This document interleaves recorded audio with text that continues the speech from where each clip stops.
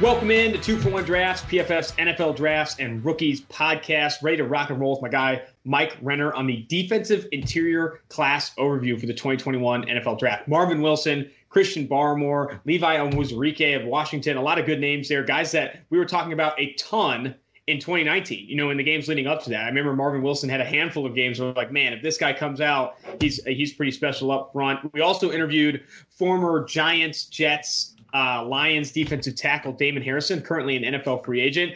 That will be playing at the back end of this podcast. Mike, to start, what were some of your initial reactions to that interview? I thought it was kind of crazy what he was saying about COVID. Yeah, he's legitimately concerned about his health and the health of his family.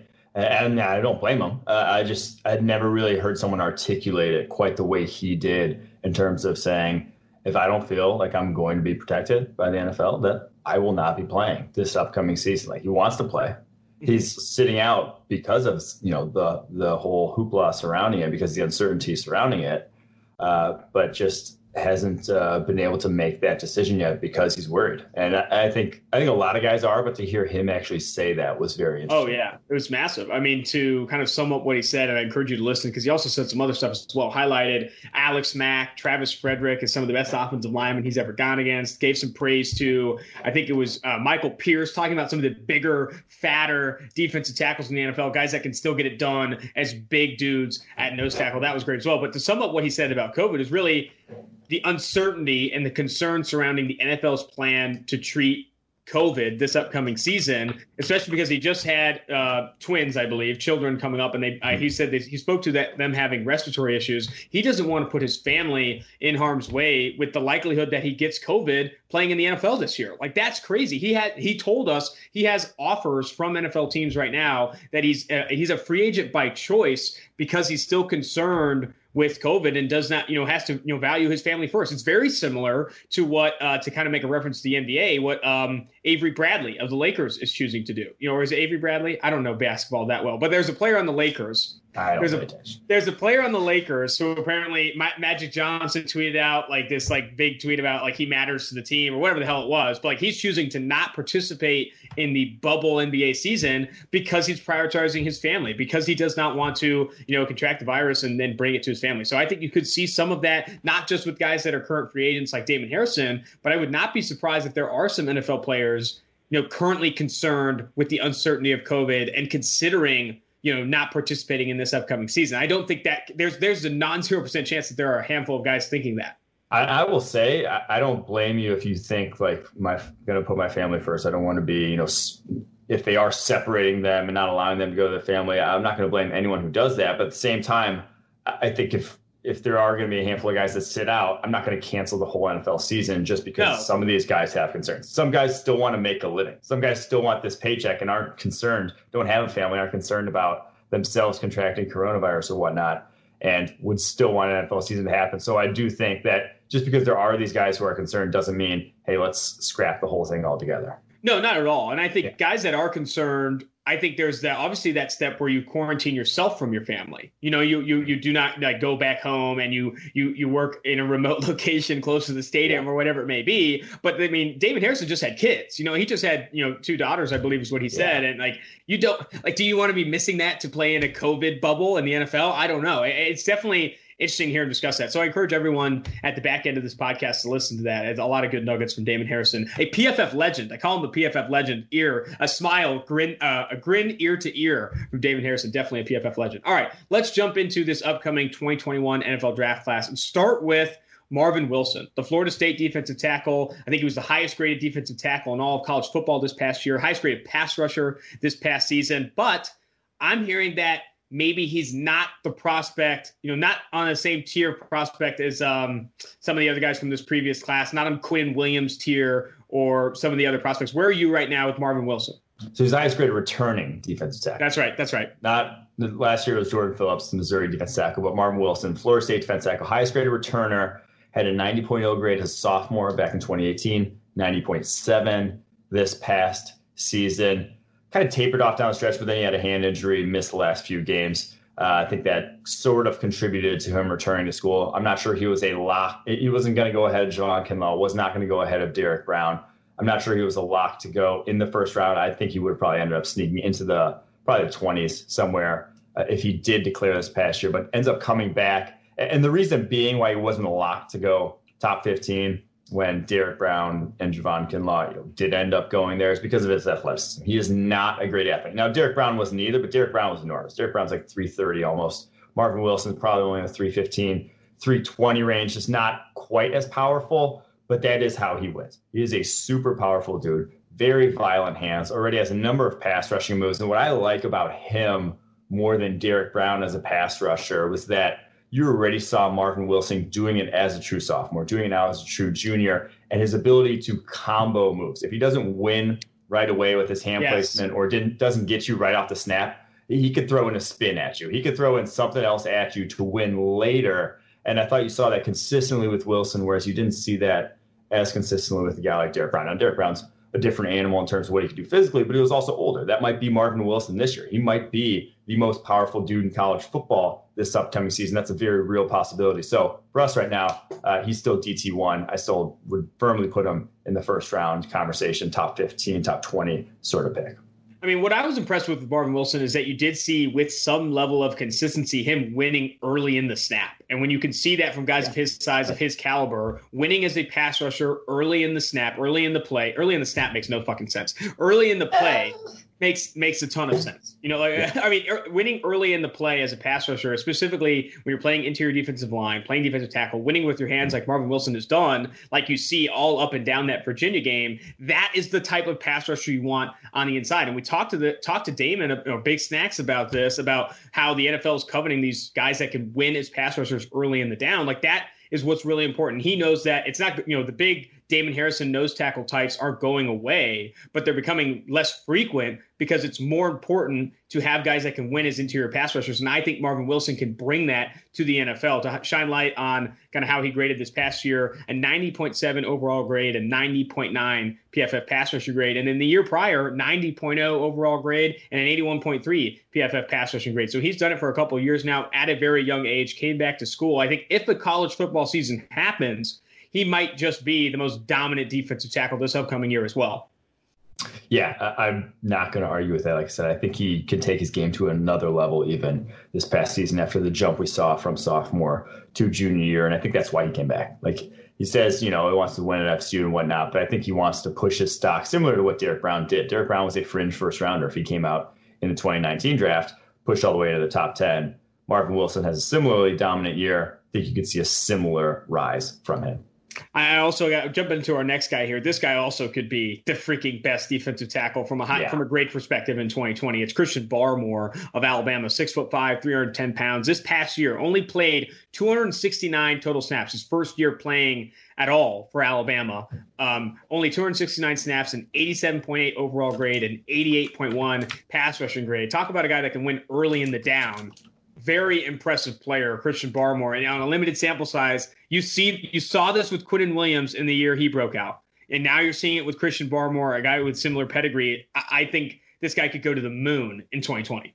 Yeah, he's a much better athlete than Marvin Wilson. And so he's listed at 6'5". To me, this is an Isaiah Buggs-esque listed at 6'5". You remember Isaiah Buggs? He was listed at 6'5" for Alabama, the defense tackle a couple years ago. Came into the Senior Bowl at 6'2 and a half. Incredible. Literally 2.5 more inches on him. That's how I feel about Barmore. At no point have I ever looked at him and thought that guy is 6'5", because he plays very low. But even give him 6'3", even if he's a 6'3" defensive tackle, he still plays with great leverage for a 6'3" defensive tackle. And you saw it early on. He was a DPR early on, designated pass rusher early in the season this past year. You saw him dominating, on limited sample sizes, 12, 15 snaps a game, just pass rushing snaps, did really well in that. Then at the end of the year, he got his run, to go play rundowns actually, and was similarly dominant there as well. And like I said, his ability to play with consistent leverage at his height is special. His ability to fire off low off the line of scrimmage is special, and he's a better athlete than Marvin Wilson. If you tell me that, so Barmore is number 2 on our DT rankings right now, but it's not going to take too much. He sustains that level of play over the course of a full season. He's just a much better athlete, much more physically gifted than Marvin Wilson. You could see him push to DT1 very, very easily. Oh, absolutely. I would agree with that 100% because, I mean, on a small sample size, you see what he's done in the SEC, playing at Bama. You give him more opportunities. I think he's going to shine this upcoming season. Talk to me about the other Florida State defensive tackle, Corey Durden, listed at 6'5", 313 pounds. I saw flashes from Durden. I did not see consistency, but what's your opinion of him being more consistent as a pass rusher specifically in 2020? That's the thing. This guy is ridiculously sloppy. Like Corey Durden, so physically gifted. He's listed at 6'5", and I believe he's closer to 6'5". Like he looks actually tall, has good length to him. I think he actually will weigh in probably at least about 6'4", I guess, measuring at about 6'4". But man, he's just so up and down all over the place. I missed a ton of tackles this past year. Missed 15 tackles. That's absurd. 47 attempts. Missed almost a third of his tackles. And that's just kind of who he is. He is just a bull in a china shop.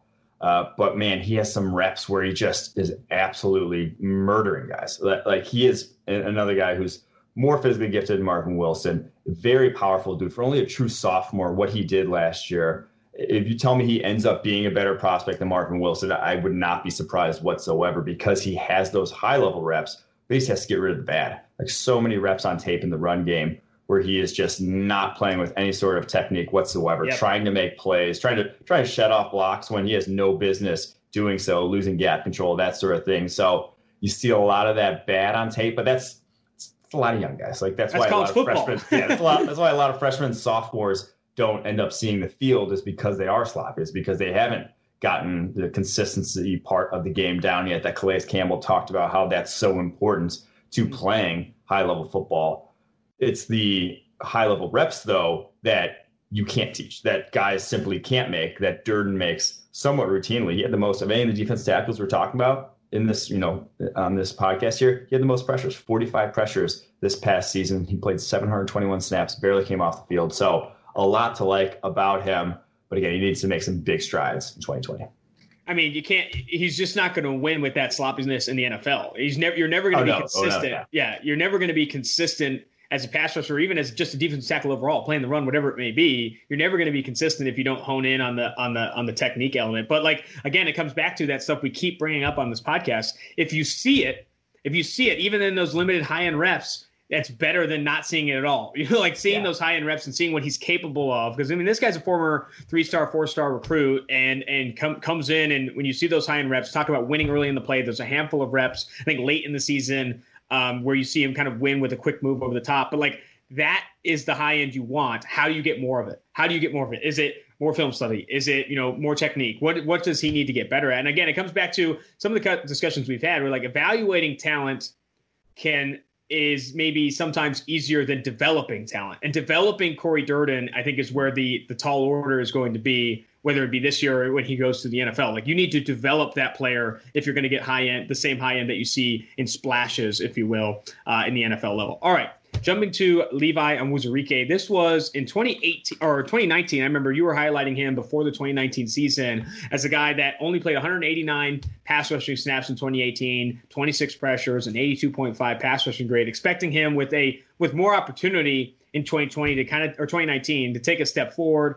Ended up only earning a 78.6 pass rushing grade on 278 snaps, pass rushing snaps, 31 total pressures. What do you think went into kind of him not taking that step forward?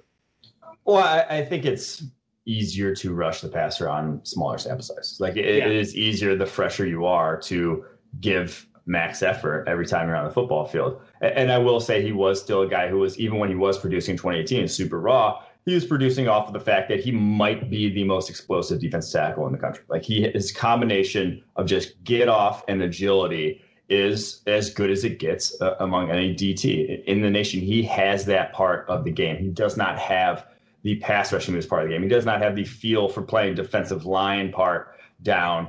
He's the guy who did I talk about this with in this last year's class? I can't remember off the top of my head, but the guy who just is always reactive with his moves, is never dictating the interaction. He's always responding to what the offensive lineman does, and is always kind of a tick late to respond. There's just not that innate feel for this is what the offensive lineman's about to do. I need to do this before, I need to fire my hands. I need to do do X, X, and X before he gets his hands on me. He lets the offensive lineman get his hands on him, and then he has to respond. That's just who he is. He just doesn't seem like a guy who's played a ton of football at this point and has, developed that sort of sixth sense or whatever sense, seventh sense, I don't know, to playing defensive line that it takes to be successful at. But he has the athleticism aspect down, and he's still fairly productive even without that. But this is going to be a big year for him because you can't stagnate at that level for 3 straight seasons and expect to hear your name called highly in the NFL draft. And expect me to buy into that quote unquote upside. You need to improve and show improvement, or else I'm not going to buy into the fact that you can improve in the NFL. I mean, if he doesn't take a step forward this year, it's obviously a huge concern. You need to see that improvement for how much he's played. You need to see improvement, especially going into this season. All right, Darius. I will say though about Onwuzurike. One, he played over a third of his snaps at nose tackle. He is about 290 pounds. He is an undersized defensive tackle. That is not where he's going to be playing. That contributes to the fact that his grade probably didn't take a massive step forward. He was just not playing an ideal role for him. He's going to be a 3 technique at the next level. And 2, you see plays on his tape, again, to go back to, you got to see it. Some of them, he has plays where it's just other defense tackles aren't going to be able to make with his level just because of how athletic he is. There was a inside zone run against Stanford where he is on the front side of the play at 2 technique over the front side guard. It goes all the way, the running back goes all the way backside outside of the offensive tackle to the opposite hash, and he makes that play. There just aren't defensive tackles who can cover that much ground in college football. He is one of them. So from that standpoint, I don't see his draft stock dipping too far below maybe like the 3rd round. He's just never going to dip too far below that because what he can do athletically is pretty special. Can we talk about overall your opinion of this interior defensive line class? I know we talked a little bit outside of the podcast about how it's kind of a weaker class. Would you agree with that, or where are you at with that? Yes, I do not like this defensive tackle class that much at the moment. Now, Marvin Wilson, I feel good about him in the 1st round. Barmore, I feel good about him there. But then after that, like I said, Onwuzurike probably is like a 3rd rounder. He's the 4th defensive tackle on our board right now, like a 3rd rounder at best. Durden is just a super sloppy guy. He's probably a 3rd rounder also. There's just not that. Usually you'll see 6 to 8 DTs in the first 2 rounds. There's not even close to that at the moment right now, in my opinion. All right, let's jump to the West Virginia kid, Darius Stills. I didn't come away super impressed with his tape. There are some stands for this kid, though. A lot of people I've seen like Darius Stills. I think there are a couple of games where you kind of see the flashes, but I still don't see the same high end I see with Corey Durden. I don't see the same high end that I've seen with some of the other guys here. I don't know. I don't know if I've even seen what I want to see from Darius Stills to get really on board with him. He's got that Jarrell Casey body type where it's just like he's listed at 6'1", 282. He's probably like 6 foot, and like he looks actually a little bigger than 282. He looks like 6 foot 290 or so. Like he has a crazy body type for the defensive line of scrimmage. But that, if you know how to play low, you are going to win pretty much every leverage battle one-on-one. You're not going to be moved off the line of scrimmage a lot one-on-one. And he played a ton of nose tackle in that West Virginia front, 220 snaps at nose this past season. He knows how to play the run game at that size. And that's a big plus. The fact that he's already able to stack, shed, get off blocks at 6 foot. You worry about guys that size being able to get off blocks. You've seen it already on his tape. The concerning thing for me with Stills is that there's no real rhyme or reason to his pass rushing game. He kind of just is a straight ahead charge at the quarterback, no real moves. Like he knows that like it's just difficult to get him cleanly when he's rushing the passer because he is such a small strike zone for offensive linemen to get their hands on. And so he just charges recklessly at the QB without much in the way of just like attempting to beat blocks. He kind of just knows that he has some explosiveness and that low center of gravity that helps him push pockets. And he has no real plan B. That's what he has to develop this season. I mean, I don't know if he can. I mean, it'll be interesting to see if he does develop that because, I mean, looking at last year, I think he kind of just bought into the idea. I mean, you talk about defensive tackles that know their strengths, know their weaknesses. I could push the pocket somewhat with not a deep pass rush move, like a pass rush moves belt or whatever the hell we're getting into here. But like toolbox. Playing the run, toolbox. Playing the run and stuff, like you do see the low center of gravity. I just wish we saw more. Again, it's like you're getting to the 5th guy we're talking about in this defensive tackle class, and you're talking about him as like a primary run defender with very, very little pass rushing upside. Like that concerns me also. I will say He's going to be a senior. He barely played as a freshman, 310 snaps as a sophomore, looked like a completely different guy from 2018 to 2019 from a grading perspective and just like what you saw in film as pass rusher. So that in and of itself is encouraging. He's already made those strides. He's already gotten so much better over the course of his college career. We'll see how he does this next year. Jumping to Malik Herring. He mostly played edge defender for Georgia this past year. He's that classic big edge defender coming out of Georgia. Talking to some of the guys that we've had conversations with in the past coming out of Georgia, they play the run. They play to stop the run. Yes. They practice it. They have these practices called like bloodbath practices where they just stop the run all day long in full pads. This guy played over 100 snaps at edge outside the tackles, over 100 snaps head up on the tackle. Even played, left outside end and right outside end. So, but projecting 6'3", 280 pounds, will kick inside at the next level, 3-4 defensive end type. Not another guy where you don't come away super impressed with what he can do as a pass rusher. Like I didn't come away super impressed with what he can do as a pass rusher. He's not that athletic is the biggest problem with him. So 6'3", 280, you're thinking twitchy. Like you're thinking this guy to play defensive tackle in the NFL better be, I don't want to say Aaron Donald, but he better be at least like quick off the ball, and he is not. Like that is not who he is. He's much more on the Trey Flowers end of the spectrum in that he wins because he's the opposite of Corey Durden. He is so extremely consistent with his hand placement. He is every time he is putting his hand into your shoulder pads as an offensive lineman and dictating every single interaction that he is a part of. He is so good at that. And he had a great grade this past year, 90.5 grade. He wasn't really a full-time starter until down the stretch in SEC play, had a monster game against Baylor in their bowl game. Was that the Cotton Bowl? I don't know. I would recommend to anyone you want to watch some Malik Herring. That's the best game to watch from him. He is so consistent with that. But again, like you said, he is more of an edge defender at this point. And that's kind of, I think, was the biggest turning point for him with Georgia was last year they used him more on the interior. This year they realized, hey, his skill set's probably best playing on the edge just outside of the offensive tackle. He is probably going to be like a base 4-3 defensive end or 3-4, and playing over the offensive tackle consistently is where he's at his best. Don't really want him on the inside, but he's just very good at, like I said, his hand placement and executing his role on every single play. And while he doesn't have high level pass rushing reps that much, he is, again, very consistent and has a number of pass rushing moves at this point. So he's kind of a guy who, if you get him just in the third round, you just feel very good about your pick. You're going to get a guy who is going to be a solid football player for you. You're never going to have to worry about Malik Herring not doing what he's supposed to do, being out of place, not executing his role. He's just a very safe sort of pick. But he's not a guy who, with a monster sort of 2020, you're not pushing him in the first round. I just don't see that ever really being the case. Yep. All right. Jumping to Jay Tufele, the USC defensive tackle, former 4-star, former 5-star in some spots. I know some considered him a 5-star coming out.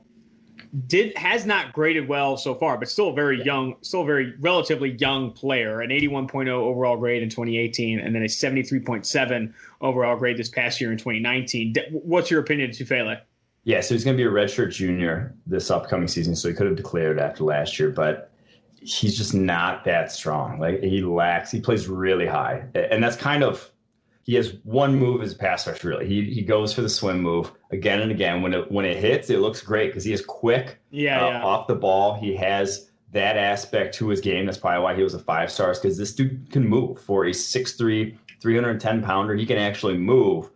But like I said, he plays so high, does not play with consistent leverage whatsoever. It's not like a power aspect to his game, really. And so I was really concerned about his balance coming from the 2018 season to the 2019 season. I thought he cleaned up some of those negative reps, some of those bad reps, he was a guy similar to Corey Durden, who I was just like, he's all over the place. Like, this is a guy who just looks ridiculous on some reps. Cleaned up that to some degree, but then you didn't see him ever take it to the next level in terms of his dominance. There just really was not dominance on his tape. So with all his athletic tools, he's really going to need to show me something this upcoming season, although he does have, I believe, 2 more years of eligibility. You know who he kind of reminded me of? Eddie Vanderdoes. Do you remember Eddie Vanderdoes? Yeah, I like that. He reminded me a lot of Eddie Vanderdoes, and like there were a couple reps on Vanderdoes tape, especially like I think it's like, and he was a highly regarded recruit, freshman or two sophomore, whatever it was. Like, oh man, this guy might have it. Like this guy's got some special athleticism for his size, but like still was always like balance was like like consistency. The balance aspect is very. But yeah, so Eddie Vanderdoes is the name that came to mind when I was watching his film. But again, like that, the improvement he needs to make is like very big. Like that, like you need to get a lot better if you're trying to be consistent and you're trying to like grade well and according to PFF grades. All right, jumping to one of my favorites in this class. This guy is a hoss. 6'3", 346 pounds.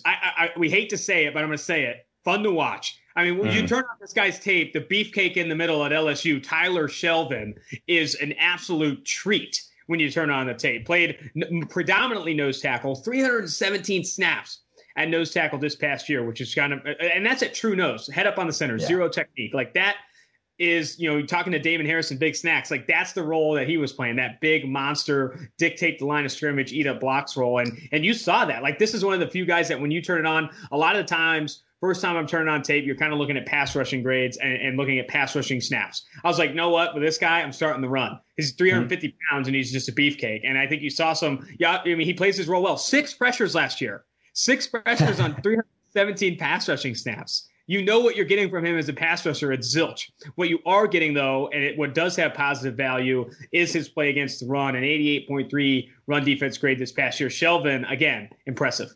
This guy, quintessential nose tackle. This is built from scratch nose tackle. We talked about Chase Young being like how you build an edge defender from scratch. This is how you'd build a run first nose tackle. How you build a sumo wrestler from scratch. Oh yeah, sumo wrestler. Perfect comparison there.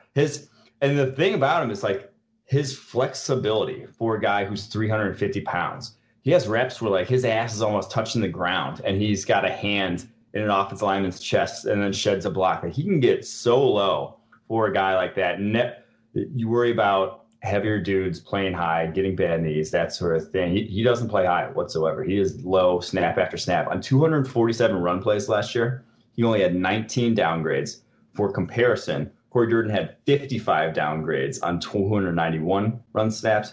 Marvin Wilson, the guy who's our DT1, he had 20 on 213. So more on fewer run snaps last year. This guy just does not lose in the run game that often. And that's as a true sophomore this past season. He is like I said, a quintessential nose tackle, a block eater, space eater, whatever you want to call it. He has that. And the thing about the pass rushing, and yes, he only had 6 pressures, but I don't think he's completely going to be inept in that regard. Like he is not a guy who's never going to push the pocket whatsoever. It's just right now he rushes the passer like he plays run defense. Like he's there's no pass rushing to it. It's like go engage block. Oh, like now go shed block. It's not. He is not actually attempting even to rush the passer. But I think he has some of the power and some of the quickness. I can't believe I'm even saying that. Just 350 pounds has some of the quickness it takes to be able to rush the passer. So I think that could be a part of his game. That really. And it's similar like a Damon Harrison, where it was like Damon Harrison was never like complete liability. If you needed him to rush the passer, he would give you some. This guy can do that, I think, at the next level.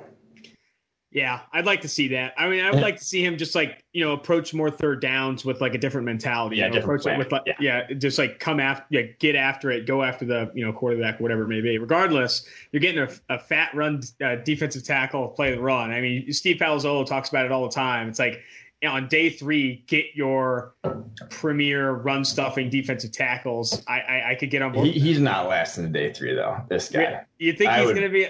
I bet he's the day 2 pick. I'd feel pretty confident in that. Gotcha. All right.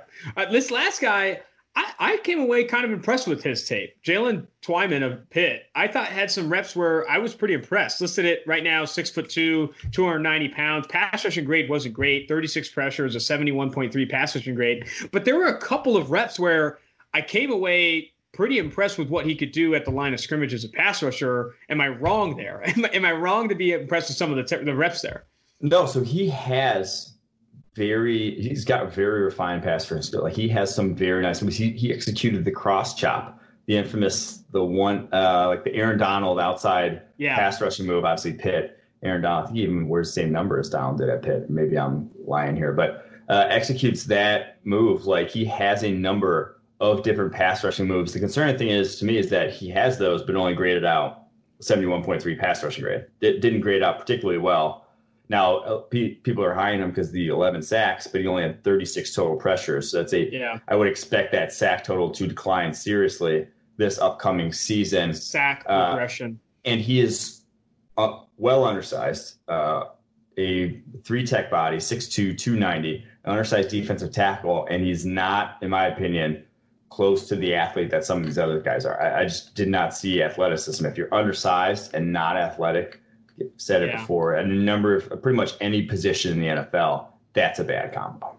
Yep. If you're undersized and don't have that, especially if you're playing interior defensive line, you're undersized and you don't have that noticeable explosiveness, like, oh man, off the snap, this guy's got juice. And you don't even in his wins. I think the cross chop you're talking about, I think came against Virginia Tech was one of them. And you see, like, he didn't come off the line of scrimmage hot, but he just executed a really good cross chop to get by the defensive tackle. It reminds me of some of the other edge defenders we talked about on the previous podcast, guys that like have good pass rush moves, like the Duke guy, but like not necessarily has the size or the tools that you want from him. He needs to get bigger or whatever it may be. But interesting enough, I still like him because of the pass rush moves. Pass rush moves are hard to learn. It's easier said than done. He reminds me of Draymond Jones kind of coming out. Draymond Jones is not a good athlete by any means, was undersized.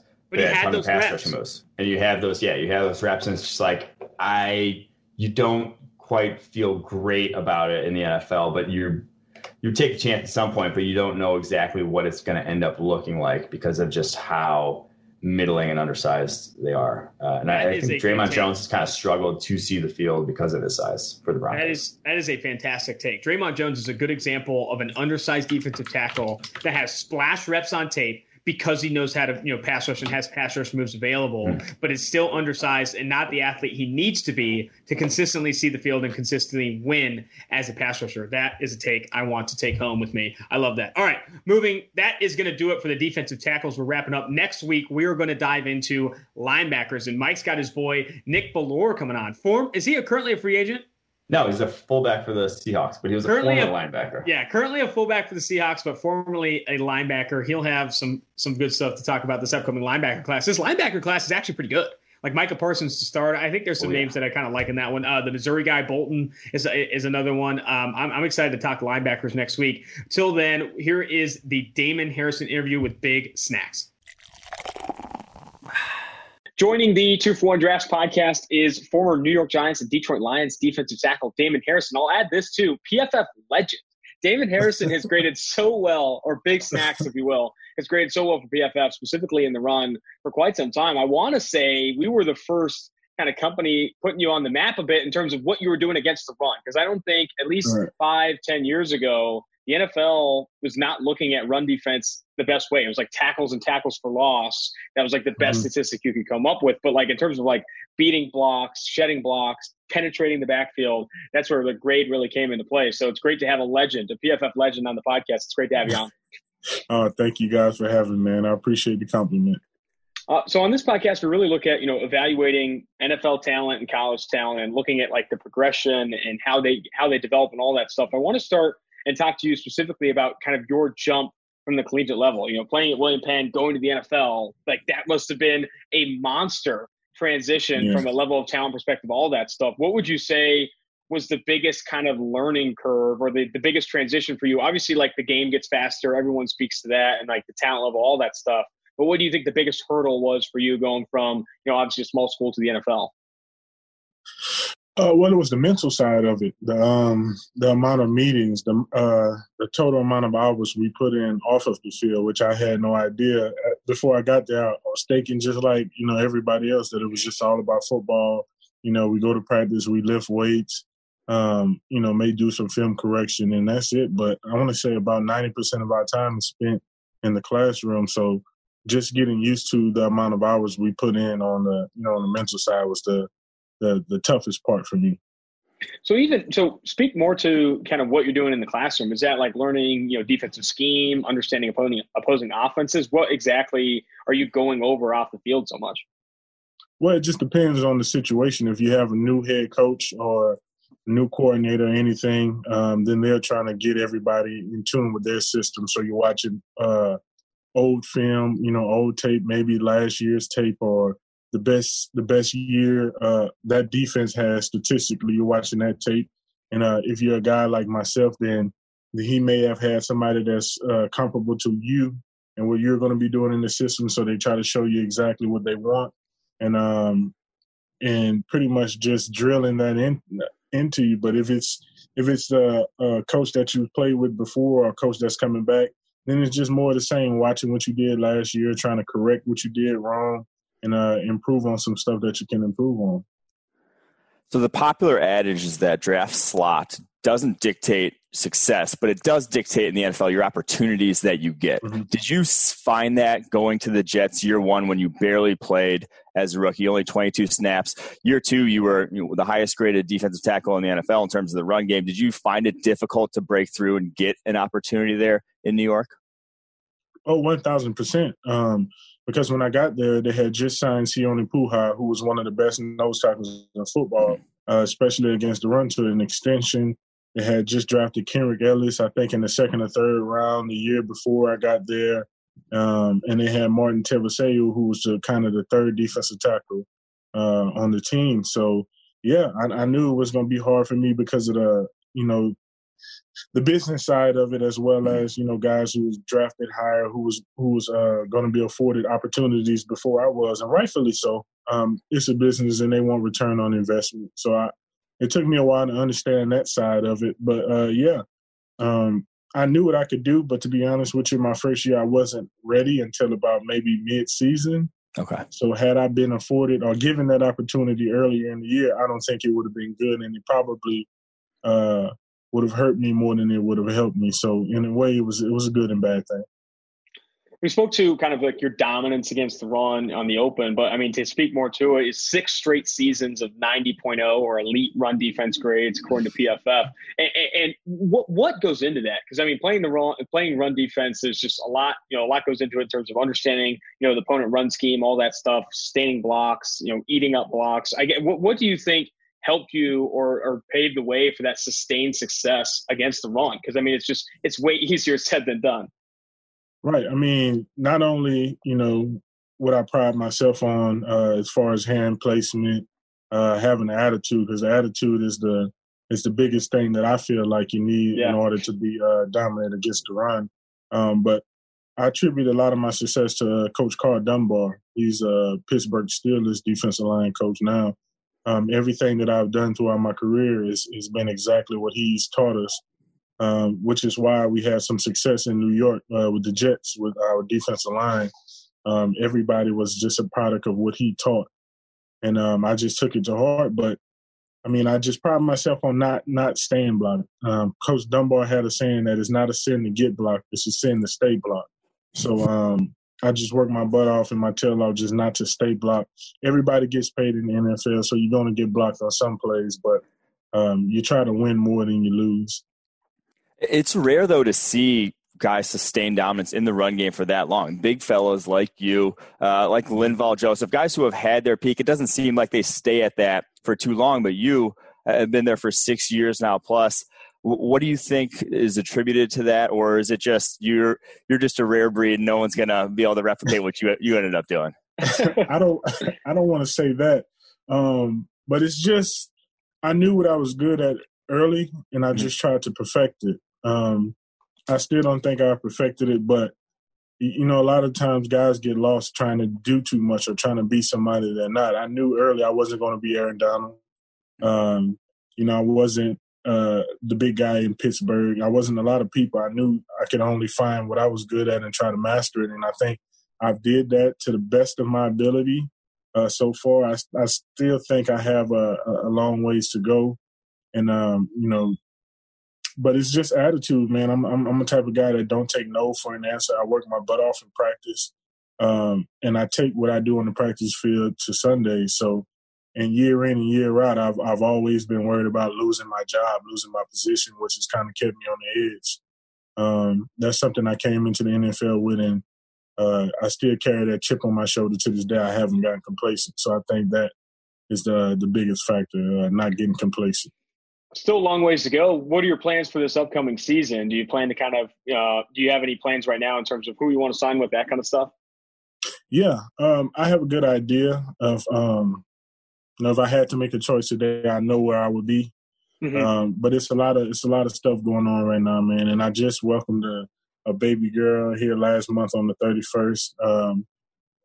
We have twin boys who just turned 1, and I also have a 2-year-old who's about to be 3 here soon. And I'm just with this whole COVID thing, pretty much to put it plainly. I don't know how the NFL is going to handle it. I kind of want to watch and see because I have kids here with respiratory issues. I don't want to I don't want to bring any of that into my home and affect them. So really, it's just a wait and see how the NFL handles the COVID situation.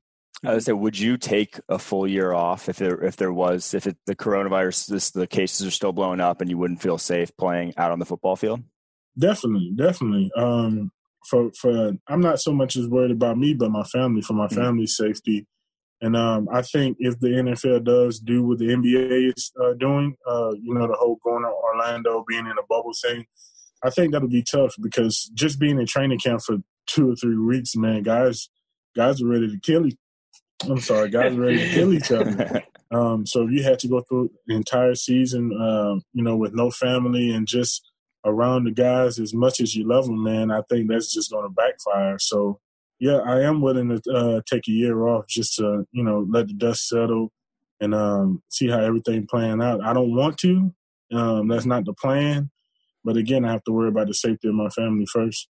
Those bubble fights would be quite interesting in training camp if everyone was kind of stuck in the same place. For the NFL, right. that would be crazy. I want to get back to more and talk about some of who you think are the best defensive linemen in the game right now, specifically at the position you play, interior defensive line. Obviously, you have like the Aaron Donald types, guys that can get upfield quickly, penetrate quickly, and rush the passer. But who do you think, from a similar breed to you, these guys that really play the run well, know how to eat blocks, who do you think some of those best types are in the NFL right now? Pierce, first guy that comes to mind. Reader, the former Texans. Yeah. Man, some of these guys are going to kill me. How can you mention Pierce and not Brandon Williams? Pierce and Brandon Williams, or just Brandon Williams, but Brandon has been more of the 3 technique defensive end type, right? The big end.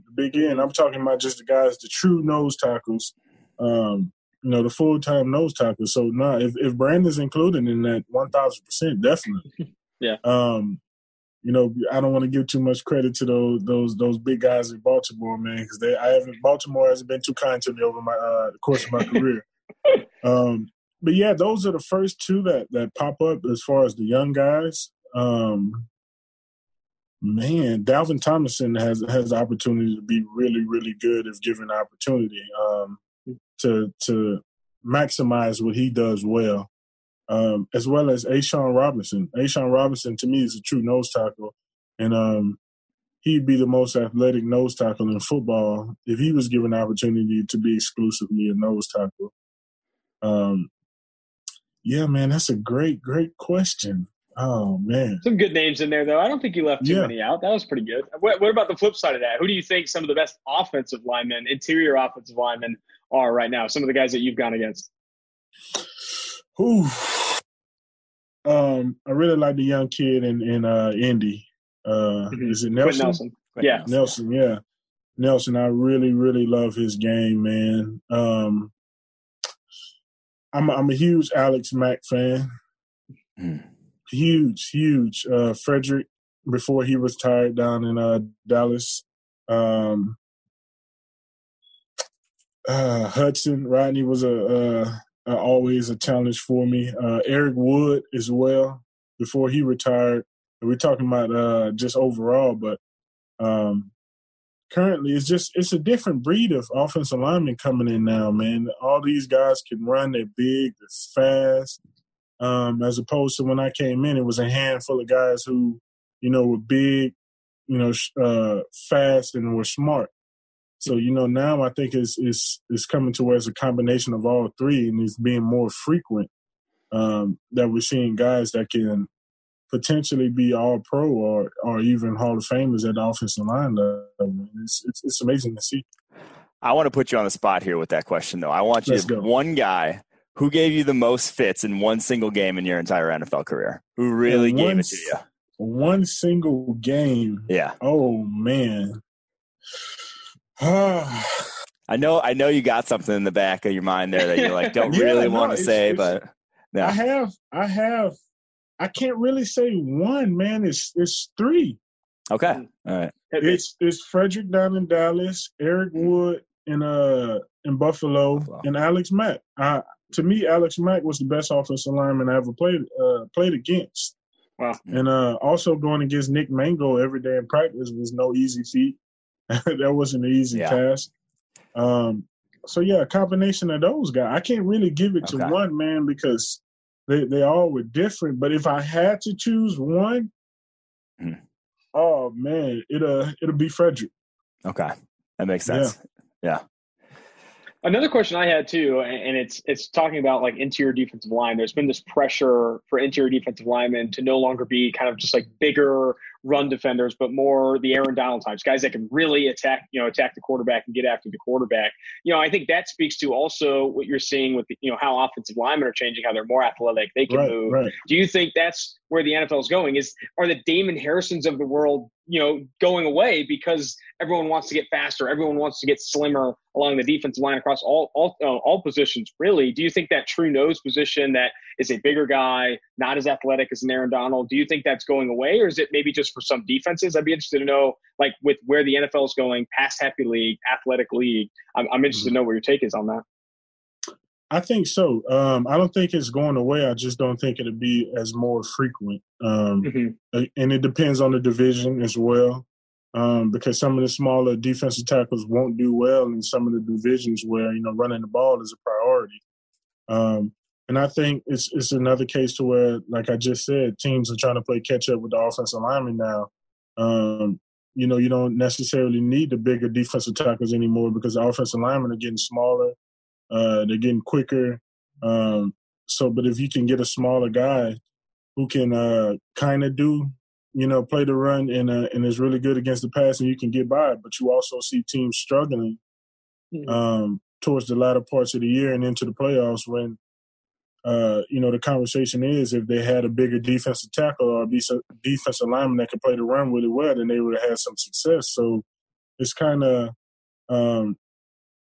it's a catch-22 with that. I mean, it's a lot of positives, but it's a lot of negatives when you go smaller as well. And it's just, how's your defense built? Is your offense built enough around it? Is it built around it enough to where they can, kind of cover up some of those deficiencies?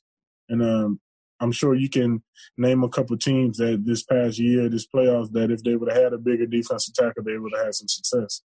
Absolutely. Packers. The Packers. That's a good example for sure. Well, Damon, I really appreciate you coming on, and I wish you the best of luck moving forward, especially with your new children coming in the mix. Definitely, wish you the best of luck with those and this NFL upcoming season, whether or not you choose to play.